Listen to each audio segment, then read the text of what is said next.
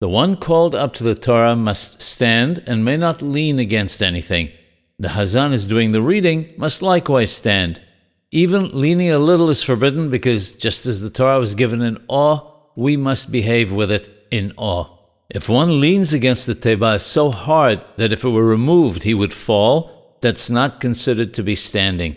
Even if the person is portly and unable to stand at the Teba without leaning against it, it's forbidden. However, leaning against it lightly, in his case, is permitted.